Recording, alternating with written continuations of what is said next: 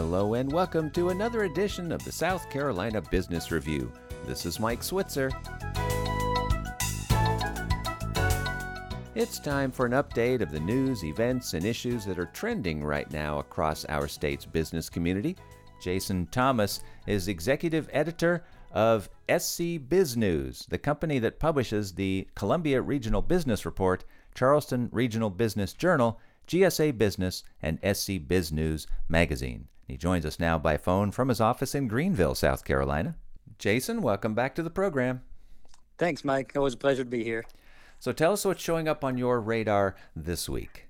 Yeah, we can talk kind of statewide here. First, third quarter report from Collier's offers an interesting snapshot of South Carolina's industrial real estate sector. So over 9.6 million square feet was delivered to the market, and over 3.1 million square feet was absorbed during the third quarter. So what that means, it brought the vacancy rate up to 7.56%. Now that's an increase. It's up from 6.37% in the last quarter. Rental rates actually increased from this time last year by 11%, and that's despite the delivery of over 9 million square feet for the third consecutive quarter. So, we're seeing a lot of commercial industrial real estate coming online, but it's not being snapped up too quickly as of yet. Well, I do know that economic developers offices that I've talked to have said that they need more inventory, so it sounds like they have it now.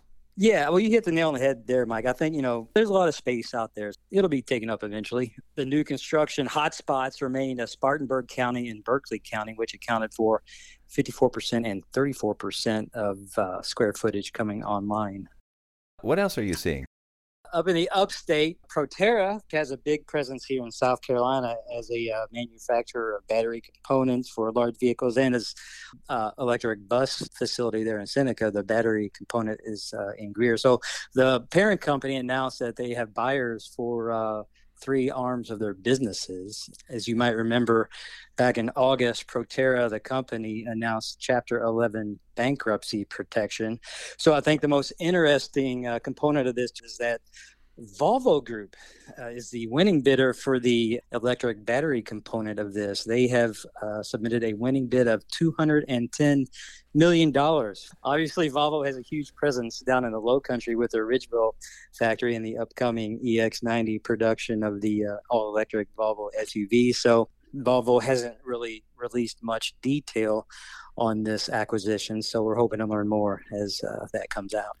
Hopefully we'll also learn about the status of all of the jobs here in our state that are related to Proterra. It sounds like if they have buyers for all of their business units, that maybe we'll see the business stay here.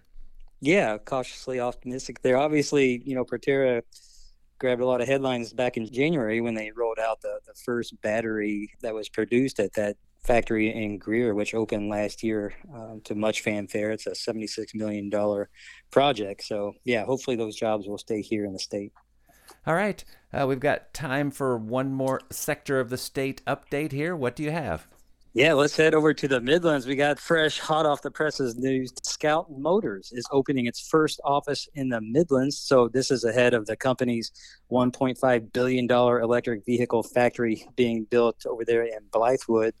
So these new offices will be located in the Bull Street district there in Columbia and will serve as home base for Scout Motors' growing South Carolina-based team, which is currently at 175 employees. So, this momentum is really exciting. This new office comes as Scout is ramping up local hiring and the preparation for the launch of the manufacturing operations. So it will be producing its next generation all-electric trucks and SUVs at the Blythewood Production Center. So exciting times for Scout in the Midlands. My dad had a Scout way back in the day in the early 80s. So I'm sure that's going to be a lot different from the all-electric vehicles that are going to roll out of this Blythewood facility. Looking forward to seeing those.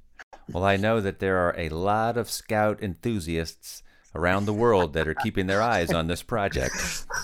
Yeah, it's like Jeep, right? It's once you're a Scout owner, it kind of gets in your blood. So, yeah, a lot of eyeballs here in the Midlands. Well, Jason, as always, thanks so much for the update. Thank you, Mike. Pleasure. Jason Thomas is executive editor of SCBizNews, the company that publishes several business journals across our state, and we will have links to all of those posted at our webpage so you can learn more, southcarolinapublicradio.org. where you can hear this show again as well, and you can hear it again at any place that you find podcasts. With the South Carolina Business Review, this is Mike Switzer.